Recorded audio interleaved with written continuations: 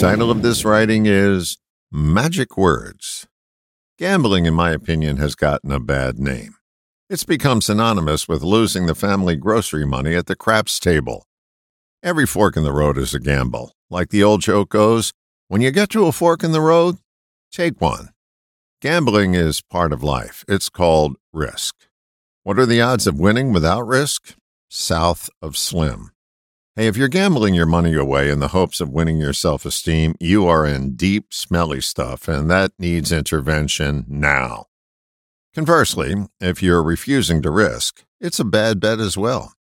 We relabel this behavior as playing it safe. There is no juice generated by the safe spot known as inertia. The jump start is risk. Reminds me of a story.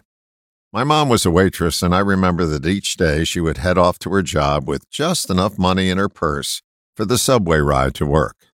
I remember asking, "Isn't that a bit risky?" She just casually said, "Now I have to make money." It was a combination of risk and trust. It seems that's the necessary combination for moving forward. There's a chance it could move you backward, but not as big as the silent risk you take by becoming stationary. That's a guarantee that you will not grow. In fact, it's a surefire formula for atrophy. The next time you're out driving, take a look at the names on the commercial trucks and vans that pass you by. Each one of those businesses, when they started out, took a risk. If you think risk is for other people, you'll spend your whole life attempting to drive the car from the passenger seat.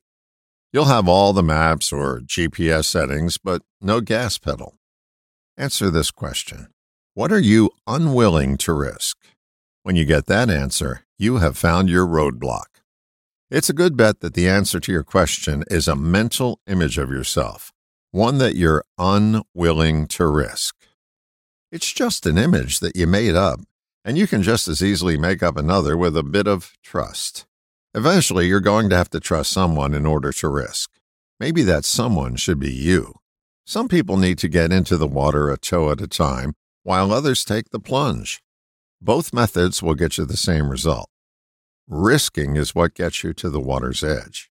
Trust is what gets you to learn how to swim, which reminds me of another story.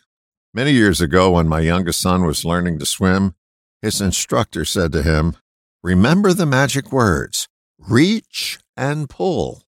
The magic words to move forward in life are risk and trust. I'm betting on you. All the best, John.